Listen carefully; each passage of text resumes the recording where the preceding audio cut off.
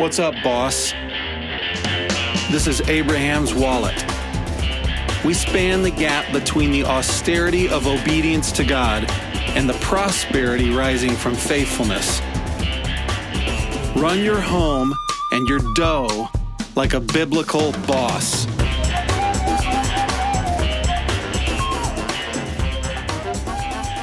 Mark, there you are. I remember once long ago, I was at a lake house that was borrowed. Somebody had lent me a lake house for a day, and you are at a lake house that's not borrowed. And I like what is that? What are those Scottish ponies behind you? I don't know. I was thinking about that. This kind of a yak, maybe. Yeah, something like that. There's a yak over my right shoulder today. There's a giraffe print on the futon. Okay. This is the study space. Exotic. I'm podcasting today from Eden, Utah. Eden, Utah. We took a week off of work for the most part and went up here, and we have been at the beach. We have gone boating. Beach? We have, the lake beach. This lake right. Is nice because it's full of sandy beaches. But okay. We've done some boating. We've done some golf. We're going mountain biking tomorrow. So just kind of a hangout here week. We made some copious amounts of fajitas last night for friends, and it's been a nice little It's been staycation. A big success.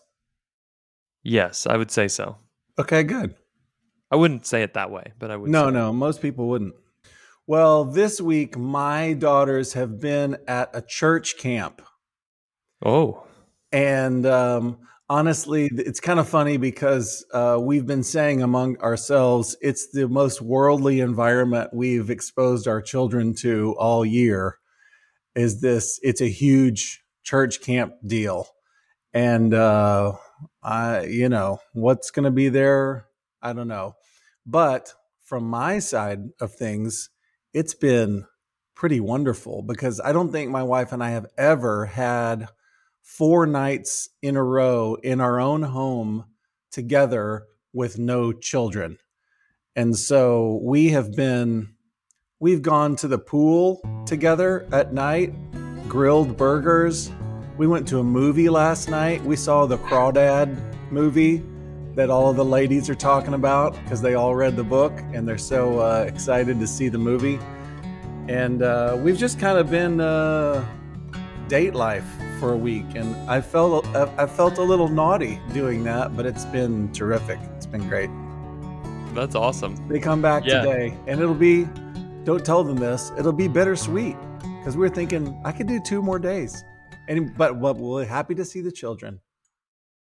Yeah, it's funny because I think I was sitting around with one of my buddies last night, and I shared the How to Grandparent podcast with him. Okay. Which, if you haven't heard, please go hear it because you gotta listen to that. And Amelia and I have been talking about this lately because we've gone on a couple little trips without kids, and you do get into that mode of, man, this is nice.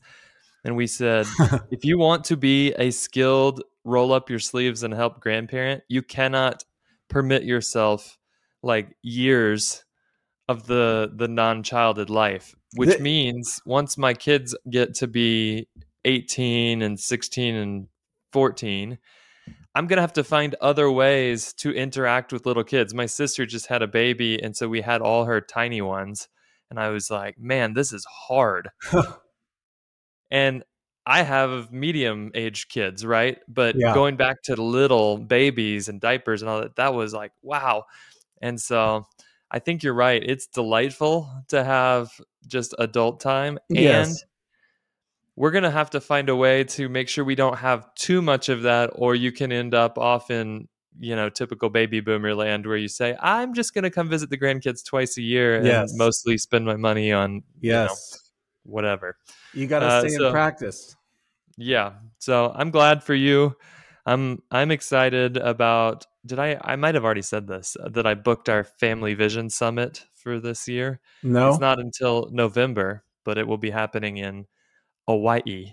And pretty excited about that. Wow. So, Well, Yeah. that idea of keep the little kids around so that you can keep your skills up and your tolerances low, I think that dovetails with what we had said with the critical path part one, which is as a single man, don't get too comfortable being single and don't luxuriate in getting to run your life just the way you want and building it all around you.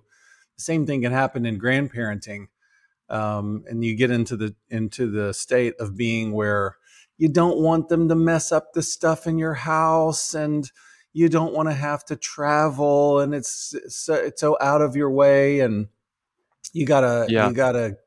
stay limber. Yeah. Yeah. I think you could probably just say, don't get too comfortable, full stop. That's probably a fair.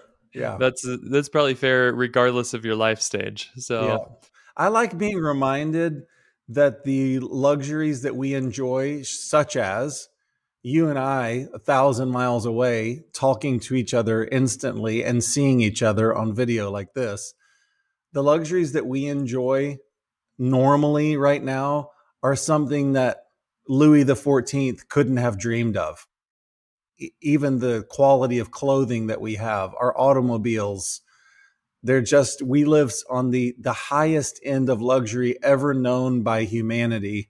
And sometimes we can get lulled into thinking if we don't have the best of the best of the best of all of our friends, we have something to complain about. And as you say, it's wise to maybe introduce a little bit of discomfort into your life because we're so used to automatic, instant pleasure and comfort. yeah, I think voluntary pain is one of the surefire medicines for a lot of ailments in the human condition. So we could do a whole episode on that. There's a book called The Comfort Crisis that is really popular right now, and it's a secular take on the same notion that you will just sort of gravitate towards ease and comfort, and it will ruin your life on some level, and you won't ever really know it. Do you know who Peter Attia is? No. He's a doctor. I heard him the first time on Joe Rogan's podcast, but my wife is a mega fan of this guy. She listens to every podcast he puts out. Oh, is he like Mr. Ivermectin? No. Okay. He is about longevity. He's been like an ultra long distance swimmer and a competitive weightlifter and all these different things. And he these days is interested in what he calls the Centenarian Olympics, where he said, I just came up with, I don't remember, 10 tasks that I wanted to be able to do at age 100. Okay. And then used what we know about the rate of decay of the human body to back into, if I want to be able to lay on my back and get up off the floor at 100, here's what I need to be able to do at age 50. And because if you can do these simple tasks like lift a 30-pound weight up to your shoulder level, right. He's thinking, I want to be able to lift a grandkid up to right. my shoulders. Well, that's like the equivalent of being in the top 1% of the top 1% I'll be darned. of physical condition for a 100-year-old. So you have to kind of back in, and it's very interesting, but it just, he's like, I'm no longer trying to deadlift, 700 pounds these days. I'm doing all these different things that I think. Functional fitness. Yeah. Shout out to our CrossFitters.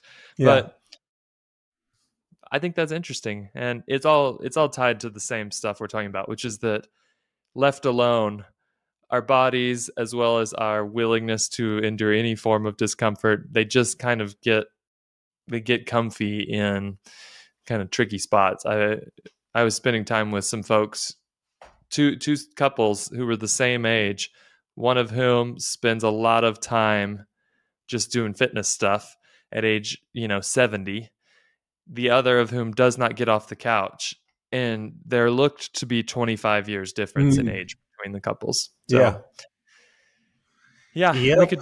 we could talk physical fitness all the time, but I think this is I think we're warmed up. We have reached the end of the on-ramp. One thought is that we didn't mention, we're trying to fold, financial maturing along with just growing up as a man. And so I would say that in the 10 to 15 range, it should be normative that you're opening up a savings account, that you're putting money aside. You should be learning at that age the simple things about spending, saving, and giving. That should become normal to you, and there should be a savings account of some kind in place. By the time you're 16, you should definitely have a savings account in place. I don't care if you're a multi-millionaire family. You should be developing this skill in your children, that they understand the value of money and what it's for: spending, saving, and giving. The other thought that I had was, I'm thinking again of a 17, 18, 19-year-old young man who's listening to this, and he thinks about his family goals, and he thinks about the stage of life where he should be considering a trade and a career path. And how does he might be asking, how do I find those things? And how do I invest in a career that actually supports and buttresses family building, as opposed to careers that oppose them? And there certainly are careers that oppose the time that you should be given to family. So I want to plug here a friend's book. Rory Groves has a book called Durable Trades, and he's identified it at least 10 times on the Abraham's Wallet podcast. Well, you love it. We're talking to people who have never heard of it before and are thinking in these terms. Durable Trades names, I think, 57 different career paths that are particularly amenable and helpful to family building, and they're multi-generational. That is to say, you could open a business framing houses and easily pass it on to your children. So I throw that in as a resource. All right, now I'm ready to move on. Step 6 in the Abrahamic path. The critical path, the critical Abrahamic path. Critical path to greatness. What is it, Stephen? Well, if you think that you've got a trade that you're at least tinkering with, I'm thinking you're at least an apprentice headed some direction. You've got a good woman at your side. The next move is not buy a house. The next move is not join the local country club. The next move is have children. Do that early and often. That's my recommendation.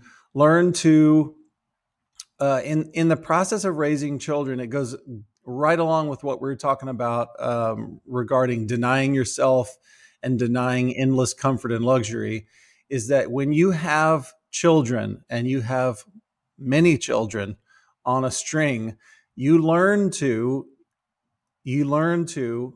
happily, I'm saying that wishfully, happily, or at least carelessly die to yourself, because it just becomes part of life that you're dying to yourself. You're dying to your schedule. You're dying to when you want to eat food, the kind of food that you want to eat, whether you have your entire schedule to yourself. Well, you don't. So it's really good for a man to see as early as he can to start learning that your entire life runs through the needs of your home, and that your opportunity to work, for instance, there's a relationship between the amount of time that you can give to work and the amount of time that you can leave your wife with this string of kids. Now we did this when we talk about large families. There is a tipping point with the age of your oldest child, and particularly I would say like the age of your oldest two children, when they become sort of junior parents and they're helping the process. But there's definitely a 7-year window in there that is really tough on a marriage. It's really tough on a man. It should be. You shouldn't be dumping all that stuff on your wife, and she's the only one that gets up at night. She's the only one that gets up in the morning. That's not the way that's supposed to work.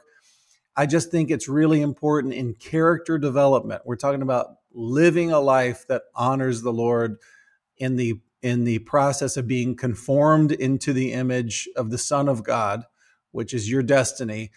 This this repeated act of dying to myself, that my life is for others. I give my life to others.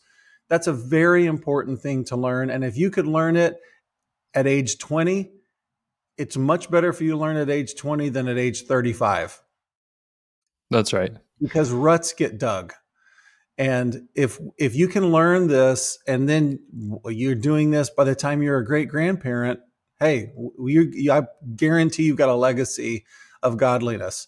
So our number 6, our recommendation is start having children.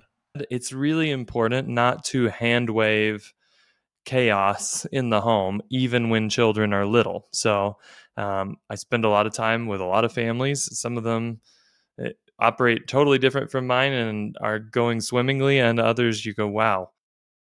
And so don't say, well, this is just, we've got little kids, so our home is going to be completely chaotic and all the time, not restful. I think your goal in this phase is what you said. I always tell people when they're having their first child, I'm like, the first 12 weeks are like fully fog of war for any new baby that you add to a family. Do not have any expectations or requirements for yourself or your baby.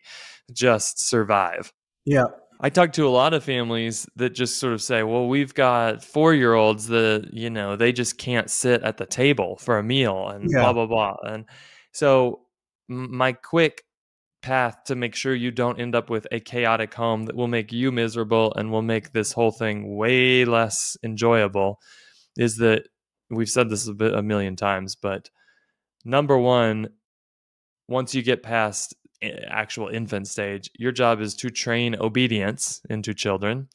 If you don't do that, you cannot do the other stuff. I was talking to a sweet young couple last week, and they were just struggling with, hey, we've got like obedience stuff we're trying to work through with one of our kids, and they're very strong-willed, and it kind of came out that every time there was a violation, the parents felt like we need to explain our reasoning and really give this kid a good case for why they should obey. And I said, I think you guys have great heart. If you stepped back and looked at yourself trying to talk to a 2-year-old, talk them through every reason for why you just told them to do that, you would go, man, I kind of look like a psychopath.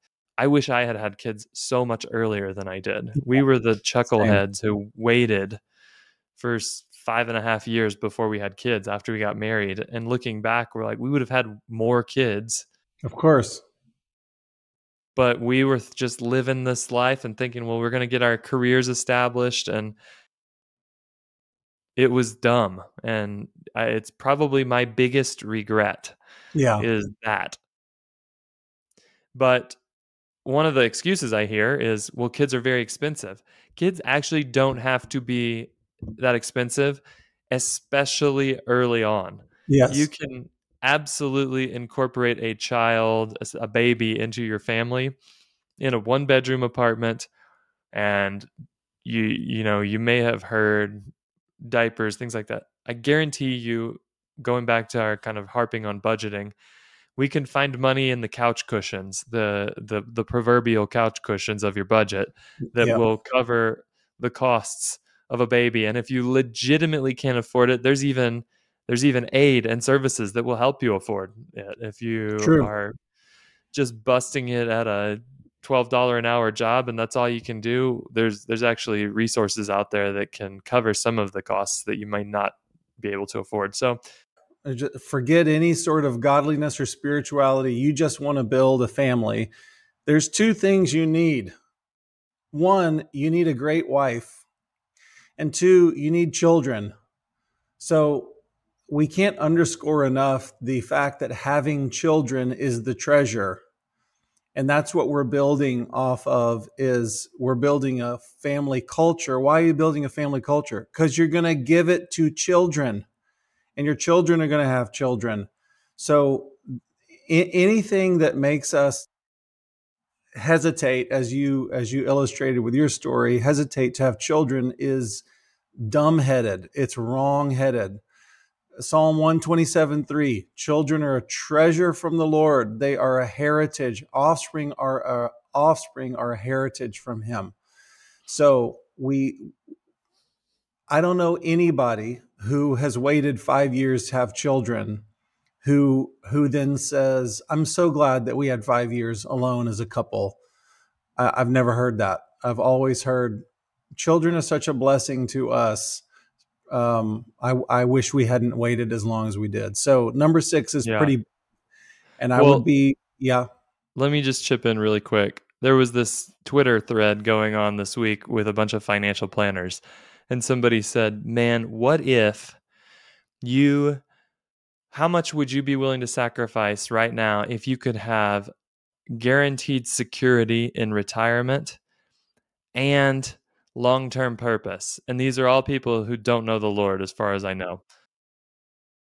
And they were just going back and forth. Yeah, man, I'm starting to think this retirement thing is a sham, and I might not be taken care of. And I just chimed in gently, like, this is why multi-generational family teams are the way, because it's God's design that the family is where all of this stuff happens. Purpose, even financial security for you. Yeah. Like the idea that you would be a completely self-sufficient old person is kind of stupid. That you would go hire some nurse to come to your house so that your kids can go run off and do Disney vacations when you're in your 90s.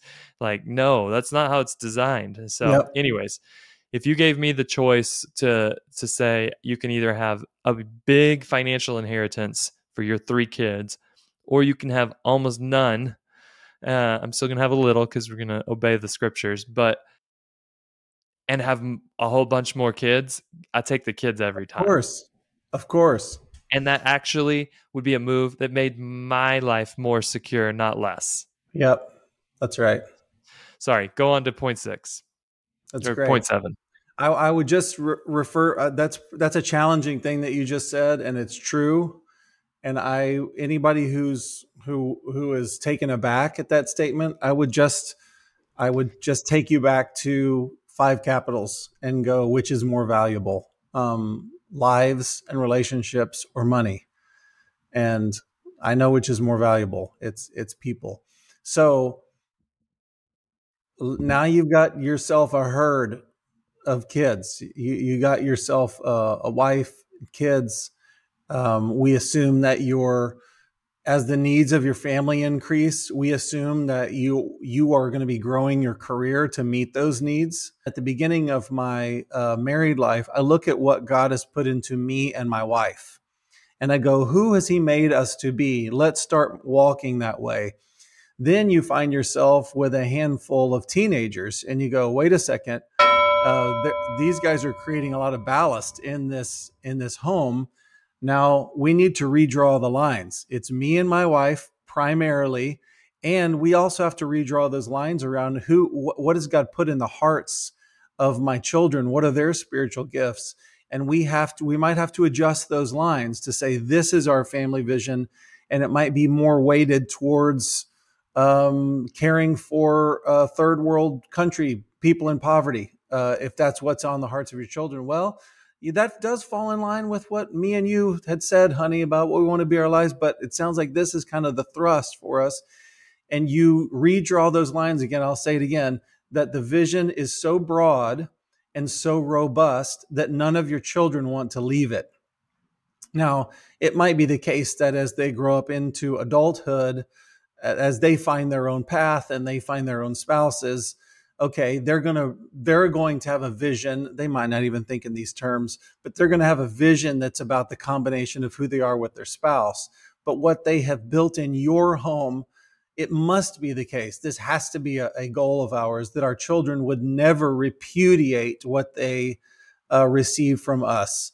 That what does the scripture say? Train up a child in the way that he should go, and when he is old, he will not depart from it. Well, then that's the way that we should be planning and dreaming, that our children won't depart from this path that we have set out for them. And I'll throw in here that I assume that the people who are listening to us and are trying to actually do this, there's going to be such a strong family identity in these families. I'm willing to bet that the culture of the families that we are building will be stronger than the families that our children marry into. Maybe I'm wrong. I hope I'm wrong. I hope your children find spouses who exceed your own vision and giftedness and resources and all that stuff. But my expectation is that for our tribe, our Abraham's Wallet people, if we're all building families this way, we should be ready to absorb our children's spouses into our family vision. Much the way that we've seen Johnny recently, we will have put up episodes about Johnny Phipps and how he has attracted his children-in-law and brought them into his family vision, because that's what I expect for everybody. So I think that heartstring tying that happens when your children are 3, 4, 5 years old, that continues in different ways up through their teen years, because we're building these bonds that we expect to last multi-generationally. Yeah. It's interesting because we were hanging out with a family up here yesterday, and my 8-year-old was off playing with their son, and it was perfectly pure, innocent. And also, I was like, man, I love having my daughters be connected to other kids that are coming from families that also have set out a vision and are trying to train their children into kind of some of the stuff we're doing. It was the first time I thought, well, wow, what if my daughters were bought into our family way of doing things enough that they actually sought out guys who also came from that type of family? That would be cool. Yeah, the only other thing I'd say on this one is you're going to get kids, like you said, that maybe have slightly different takes or angles on things, or talents that you and your wife don't have. And it's your job to step back and look at them and go, why did the Lord give us that? And how does it serve our assignments as a family? And so I think that you, like you said, you have to evolve the family vision, or you risk losing their hearts if they don't see how they fit into it. If you too narrowly define, here's what we do. We are a missionary family. That's what we do. Well, little Johnny, he feels like he wants to be an investment banker. Right. And, he doesn't have a love of money in his heart, but this is where he's talented and gifted. Johnny's like, well, I don't belong in this family now, right? Because I'm not a missionary. Right. And you would have to, it would be, the onus would be on the father primarily to come up with a way to say, we are a family that invests. I mean, I'm making this off the top of my head. So we invest in these missionary people. Johnny, you're investing and helping people do it with their money. See, we're all doing the same thing in different ways. You're part of this team. I think that's really important to never let the giftedness or godly dreams of your child be in competition with what you are expressing as your family vision. You should edit the family vision. Of course, we're trying to edit our children's hearts, the things that they fall in love with. We want them to be in line with the kingdom. But if they are, don't be staunch about your vision. I'd say redraw the lines so that you can create a context where he feels like this. I'm about my Father's business. Realize that when your kids are in those teen years, you're competing with the whole world, and you're competing with the stories that they're hearing in other homes. And I firmly believe we're telling a story that beats all the other stories. We just have to tell it well. I'm gonna push the accelerator forward here a little bit and just hit a couple of these pretty quickly. But the next step, once you have kind of got this family vision established and you've got something to put gasoline in, is to faithfully build wealth in your 30s through your 50s. And we could just say it's not that complicated. It's live below your means and make sure you put your money that you are accumulating, because you're living below your means, so there's extra. Make sure you're putting that to work so that it grows. just at the highest level, this is a lot of what we talk about when we do money episodes, but at the highest level, a 7% boring rate of return on your money can make you very, very wealthy if you are willing to give it time. It's not particularly exciting for a year, but 7% compounded over 20 years makes you a lot of money. Mhm. And don't think at this, even if you're, maybe I'm 30 and I'm hearing this and I've got my kids and I've got my family vision and I've finally got maybe a good job. You don't have to swing Barry Bonds style for the fences financially. You could very easily settle into a plan that says, well, it looks like I'm going to have wealth by the time I'm 60 if I stay on this path. So put a pin in that for a second. Be like the ant, work while it's summer, put money away, and grow wealth little by little. Step 2 to We have making this episodes happen. about all of that, by the way. Everything you just said. That every just phrase I uttered was a separate episode that we've made. Grow your expenses at a slower rate than your income. So, like I said, my wife's a doctor. We run with doctors. A lot of them, they go from making peanuts and having massive piles of debt to making lots of money. And what you see is just an equal or even sometimes greater increase in lifestyle, which is why the big joke is most physicians don't end up with generational wealth. Even though they make plenty of money to make it happen, they're less likely to have generational wealth than somebody who worked at a much lower income but was really good at saving. Yep.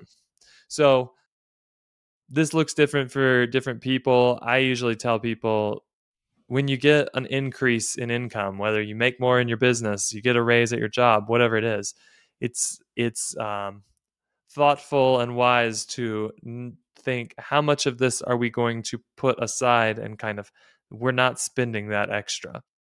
Some of it will be, hey, we're going to do more generosity than we've done before. Some of it should be, we've talked about this, go celebrate.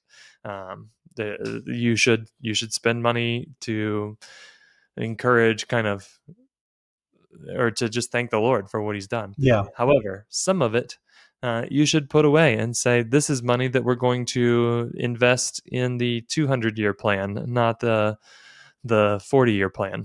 So lastly, just a shout out to our friend Jeremy Pryor. He says, has been talking about something recently that I just think is really wise, and I think it's a great goal for every father by the time you hit your mid 40s to have total control of your schedule. And this doesn't mean it's an imperative. You don't have to do this. You might be listening to this and you're like, well, I am a doctor and I'm not going to be able to, be 100% in control of my schedule. I'm not. We're in different places. You might be doing all sorts of things, but it's a good goal, especially if you're hearing this at age 22, to think, Right. what kind of work could I do that would put me in complete control of my schedule by the time I'm in my mid 40s? That tends to be the time, if you're on this path, that you're actually the most needed in your family's life in order to orchestrate all the stuff we've been talking about and guide, and you start to take on a very different role than you had when your kids were 2 and you were just trying to keep them from killing themselves. So that doesn't mean you have to go start companies when you're 22. It could be extremely wise for you to go work for people. We talked about that earlier in episode 1, but accumulate skills and knowledge and even financial capital. But at some point, Jeremy talks about 3 businesses that fathers should consider starting. One is a freedom business, and that's just the business that breaks you off of needing to show up for 8 to 5 every day at an office. And that can be a whole bunch of things, but having a business that allows you to be in control of your schedule doesn't have to be something that could blow up and make you a bazillionaire. Number 2 is the scale business. Some people will do this, some people won't. But the scale business is a business that you can scale up. So this might be a business I could grow and add employees, and it scales really nicely. And this could create generational wealth. And the last one is a legacy business. So, Stephen, we've talked a little bit about, there's a family in Cincinnati that has a banana business, right? The Chiquita Banana Company. Yeah. That is a business that scaled to massive size and then was passed down from father to son to lead. And that's how they've done that as a family business. That's very rare. It's not normal that somebody's able to scale a business and then they happen to have a son or a son-in-law who is the perfect leader for that business. So oftentimes, the wealth that you pass down through business assets will not be the business that you built and scaled if you do scale a business. Similarly with the freedom business, I'm a financial planner. I would be delighted if my children want to be financial planners or if their spouses do and take over this business that we have. But I don't think that I'm counting on that as the way Right. that wealth will be transferred in my family. So, Right. 3 businesses that every father should think about. Anything else on building wealth in your 30s through 50s, Stephen? Just to ask on that point. So the freedom business is just something that gets me out of working for somebody else and I can work for myself. And are you saying that it could be a one-man operation, the freedom business? Yeah. And a lot of times what I see is dads go, how am I going to start a business? I've been an engineer for a big company for my career so far. And then they go, well, I could consult. I could do what I do at my company, but work for myself. Yeah. And that would increase my freedom. It may not even do a whole lot more than that. It may generate similar levels of income once I've factored in benefits and things like that. But I will have control. I can be geographically flexible. Yes. Whatever's important to you. And that's totally fine. That's a good outcome as kind of a first step into business ownership and bringing work into the household a bit more. I have a couple of friends who are CPAs and they spent years being embedded at a corporation. And then they thought, well, I want to be in control of my own schedule. So they became kind of CPAs for hire. And so they kind of work for 5 to 10 firms. They just found people that needed that work ad hoc. So this is now their career, but it's not something, they don't want to create a CPA firm that's got 30 employees. It's just their one-man show. And they're presently thinking, now what's the thing that I could do that I could grow and build? Right. So we're on this same path. Yep. So point 9 would be, let's tie back to what some of our goals for ourselves was when we were young people. Wasn't it to create self-control and responsibility? So now that we have teens that are growing up into men and women, we are, in an effort to make disciples, that's our goal for our children, we're looking for places for them to develop self-control and take on responsibility. So we should be willing to spend money on things that help to do this, that put good responsibility on them and develop self-control. So for instance, we would encourage our children to be having jobs. I really don't care what your financial position is. You should be looking for places for your children to have jobs, at least in the summer. If let's say their school load is super huge, we should be looking for summer jobs for our teens. Why? Because it builds self-control and the capacity for responsibility.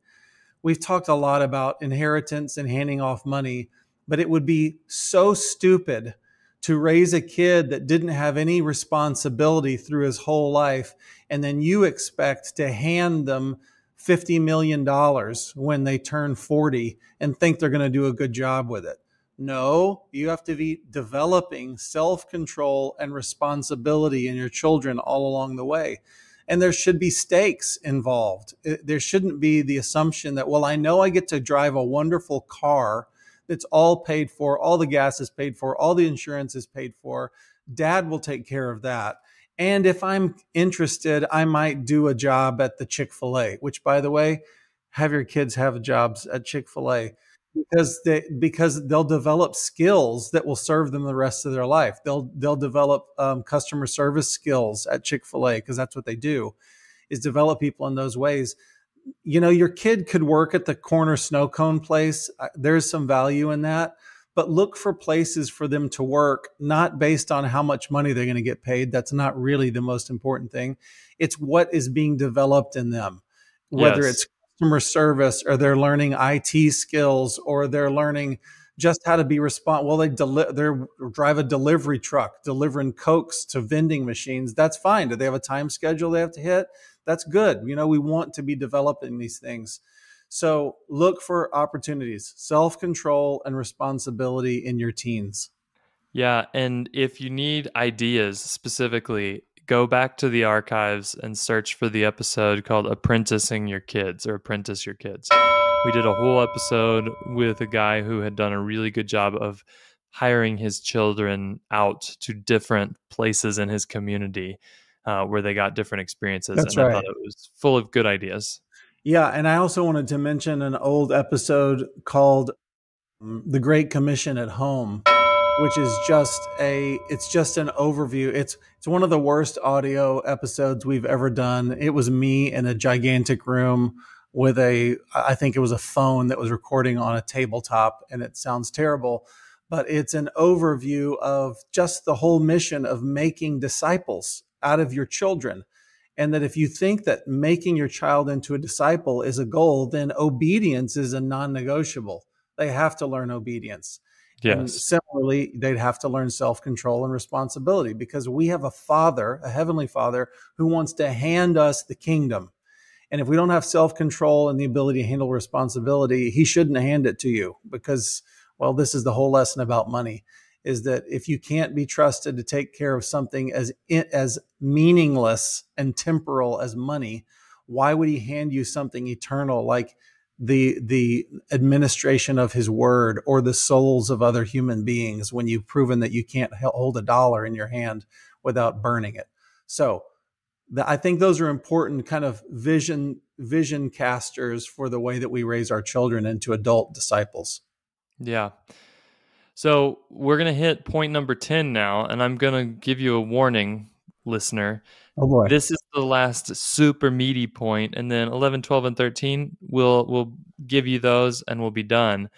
10 is a big one to me, which is that as your kids get ready to marry, with your participation and blessing, give them space to develop their own rhythms and vision, but remain close enough that your guiding influence is available to them. So there's four big things that come to mind here. One, you've got to be flexible in this stage of life.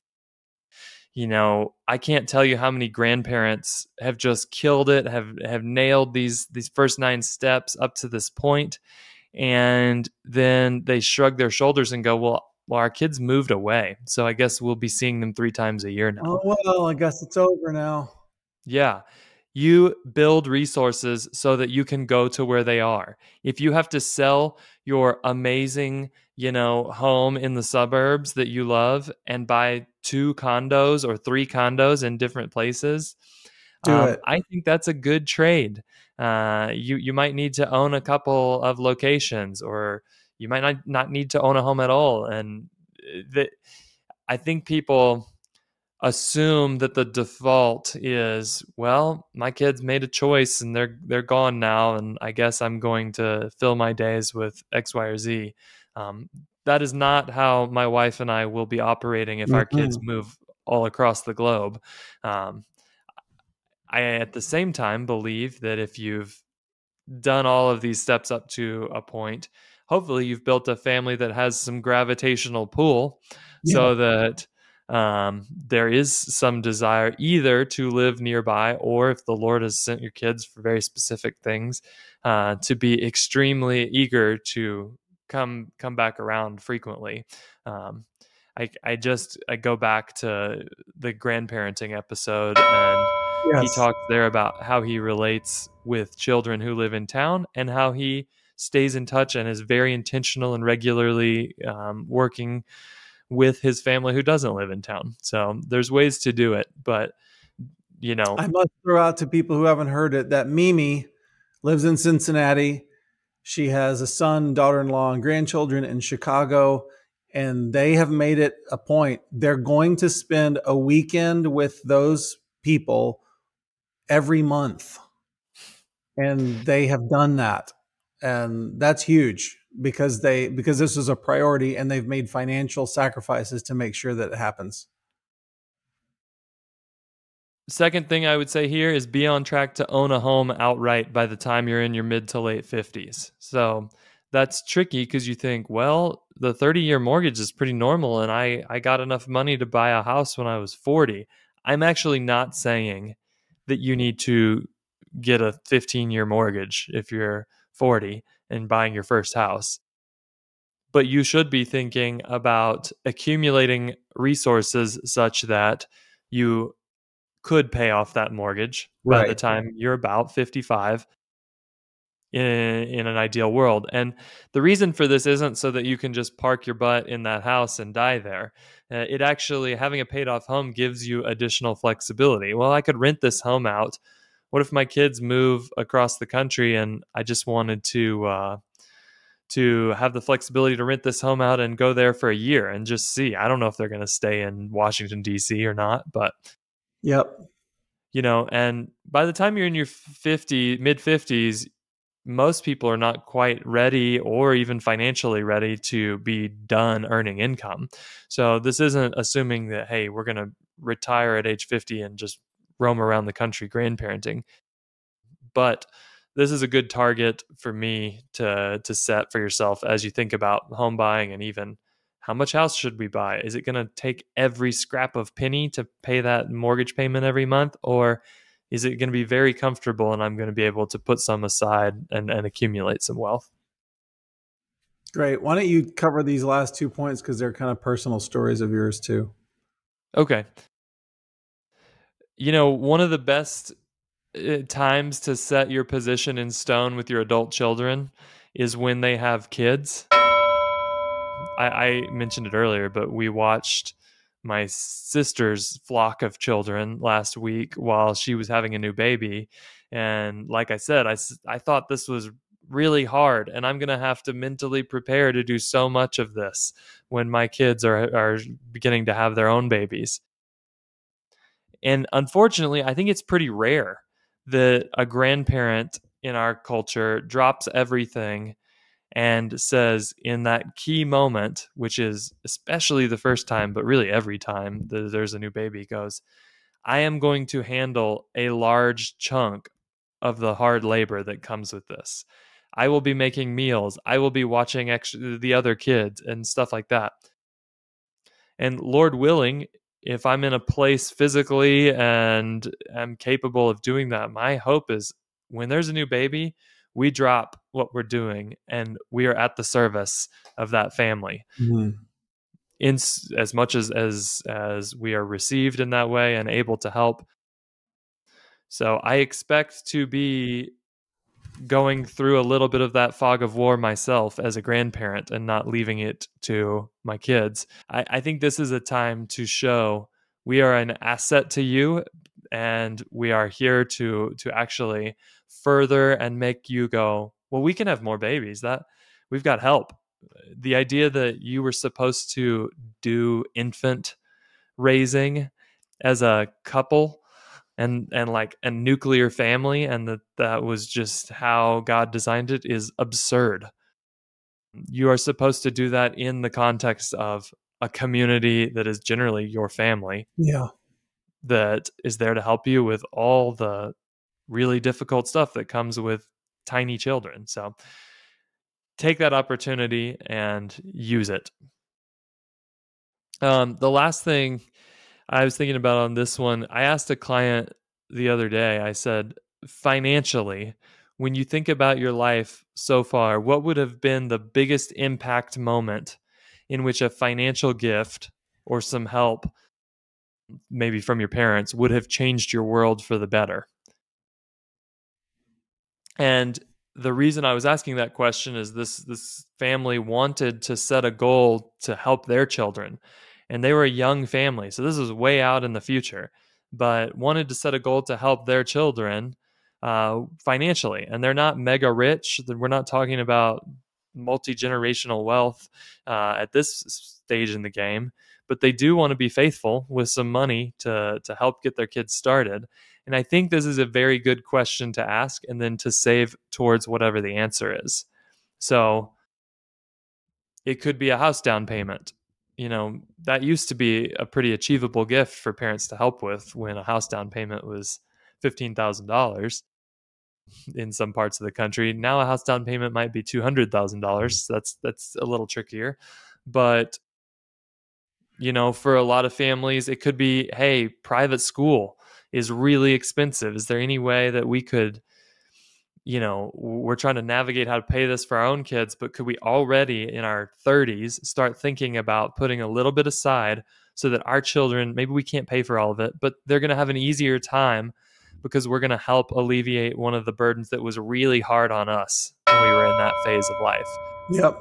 It could be something totally different, but so often with inheritance, you see families that hand over $2 million to their kids when they die, and the kids go, "This is great, but I'm kind of set. I'm 60 now, Right. and it's great. It would have been world changing to get $40,000 Right. when I was 31 and we had Yes. just had our first baby." And so I think that's worth thinking about. You can even use how you do this to, again, not in a manipulative way, but create some of that gravitational pull Yep. for the family. Hey, there's housing available here in Utah where I live, and I've already told my kids I am working to set up a situation where there's a house for you if you guys need a place to live when you're newlyweds. And that's the type of transfer I would like to make, because it's really stinking expensive where we live, and I could see it being almost prohibitive to my daughter if they get married and want to start a family in Salt Lake City. It used to be affordable. It's not anymore. So that's something we're trying to solve. So we're talking our way through your children having children. You're moving into that grandparent role. Is this big pivot that happens when we're thinking when your children are in the 50s to 55 threshold, when your children have stable built families. Maybe they've just paid off their home. Perhaps that would be nice if they had. And you're in the stage where, well, your physical capability is declining. Your ability to have a full schedule is declining. And this is a really important thing. What many patriarch families, and again, I'm thinking of our people who are probably the first in their line to take on family building and to think through it and being as intentional as we encourage, probably the first ones to do that. You might have had godly parents, as I have, but didn't think what multi-generationally in the way that we talk about it now. And you're building this family line. There's going to come a point when it's time for you, and you have to think about this beforehand, because you might not want to do it when the time comes, but you have to have planned for it and thought through it. There comes a time when you actually need to hand the reins of family leadership, that patriarch role, hand it off to your children. And actually you stop being the person who, for instance, hosts the Passover meal, maybe, but you don't think of yourself as, I stand up at Passover and I take it, but you become the support to your children. And they now take this patriarch role. And I think a lot of things pivot at that moment that you have to think through. And the things that you're talking about, Mark, already are setting this up, which is, I'm willing to move house to support them. I might move into a smaller house to support them. I got to make myself available time and resource wise.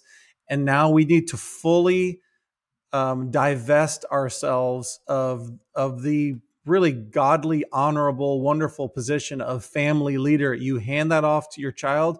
I also believe that in these years, if the relationship between father and son is as strong and dependable and trustworthy as it should be, ideally, this is also a time when you're starting to hand over family wealth to that younger generation to carry it. And instead of you being the caretaker of all of those things, everything moves down a generation and you're modeling for the generations. This is how a family leader acts, is that you don't hold on until the very end. There's this terrible story. We've referenced this book, Family Fortunes by Bill Bonner, a couple of times. There's this terrible story of this patriarch who created this huge business, and when he was like 80 something, he was finally ready to hand it off to his sharp daughter who had been the kind of the leader of the family vision, to her and her husband. And he was like, I'm ready to make you the executive of the board now. And she was like, Dad, we've developed our own lives at this point. We've got our stuff going on. We can't take on this thing that you built. He should have handed it off 15 years earlier, at least, and then been there to support and mentor until the day that he died. But he waited too long. And so we have to hand those things off earlier. So just to kind of wrap up the last couple points, everything you're saying is stuff that we discussed a little bit on the episode called It's a Sin Not to Retire. So I would recommend checking that one out if you want to hear us opine more about transitioning into a phase of life where your main role is support. And then again, just to put some tangible things this might look like, you want to have a home where everyone can come around the table for Passover. One of the things we wrote when we did our Family Vision Summit was we want our kids to be building sukkahs when they're adults. Mm. I think a lot of people have that. I think a lot of people have that vision that have never really thought multi-generationally of, hey, I want my grandkids to all sit down at my table when I'm 80. I think the pivot here is this doesn't have to be your primary residence that Right. this table exists in. This could be your shared home with your kids. It could be your kids' home. And we've had the idea that we have this Could be house. the family vacation home in Eden. It could be this home right here. We could be eating one of the wild turkeys that keeps walking by the window. Yeah. We've had the idea that we could live in a 1-bedroom condo at age 65 and give away our houses to the kids. And that would be fine. We would still have a table where everyone could come together. And if all my kids were living within a mile of each other, then I'm absolutely happy to make that trade-off. So having a home where everyone can come around the table for Passover is a big yes. Needing that to be your primary residence, not important. Yep. And then the last point that I think maybe gets overlooked by people that are thinking this way is if you want to see all this stuff and realize this path, you actually have to invest now to keep yourself spiritually, emotionally, and physically fit so that you can meet your great-grandchildren and help them do everything we've talked about. So it really helps multi-generational family to live a long time. Now, we are, like we talked about the longevity doctor, I think the Lord laughs when we say, well, I'm doing all this, I'm definitely living to 100. No, you're living into the very moment that the Lord has ordained. Yeah. But I do think that there's a role that we have, even if we don't talk about the day your heart stops beating, but just the quality of life you're able to have. We can't get through an episode without at least a couple deadlift encouragements, but I think a guy should be training with weights in their 30s so that they can pick up a little kid when they're 80. sort of like what we were talking about earlier. Yeah. And the emotional and, emotional fitness is another one where I really do think that is partly that training the muscle of discomfort that we get really pretty good at exercising when we have 2-year-olds. Yes. And it totally, in my case, it has pretty much already vanished when I noticed how uncomfortable I got trying to take care of 2-year-olds again. So Yep. I'm okay. Good check-in. Time to find a place where I can change some diapers on a more regular basis now. Yep. So Grandparents, please keep reading your Bibles and having prayer time with God. Please stay sharp spiritually. If you're grandparenting age, please take young people out to lunch. I know it's uncomfortable and you have to listen to them talk, and maybe you don't care about everything they're saying, but you got to stay relationally sharp. Be a giver. Be somebody who can emote with other people. Please take the time to do crosswords or whatever things keep you mentally fit instead of just vegging out in front of a television. Our American culture says that's all that an old person is good for, is sit them in front of a television and then change their diapers when they need it. That is not what the Bible says about old people. So you're supposed to be a storehouse of wisdom. And I'm sorry, if you're not valued in this culture, you might have to do some initiating, and you might have to go find some 25-year-olds so that you can start taking them out to lunch, listen to them, and then earn the right to speak into their life and give them some wisdom. We want you to keep all of those muscles fit instead of atrophying. And then you're handed a 4-year-old grandchild or a great-grandchild, and you go, what am I supposed to do with this thing? That is not our vision. That is not the way we want to go. So if you're of that age now, we want you to stay active. If you're my age now, I want this to be your vision so that you think long term, I'm going to stay giving, I'm going to stay engaged, and I'm not going to just rot and echo away into the distance. That's not what we're about. And if the best way I know to make this possible is, especially in family life, is to demonstrate it when you're not in the old person seat. So let your kids see you doing your darndest to honor the older people in your Amen. family. My kids see us go to great effort and often against their will, the will of the elderly folks, to bring them in and put them at our table and ask them questions. And even in cases where those people are like, I would rather just watch the TV right now. Yes. We're like, hey, great grandma, we need to hear some things from you. And I think that sets you up better than just saying, well, when I'm old, I'm going to be holding court with my family. Maybe, but probably not if you haven't developed that pattern in your family over many years. Yeah, great. Well, that's it.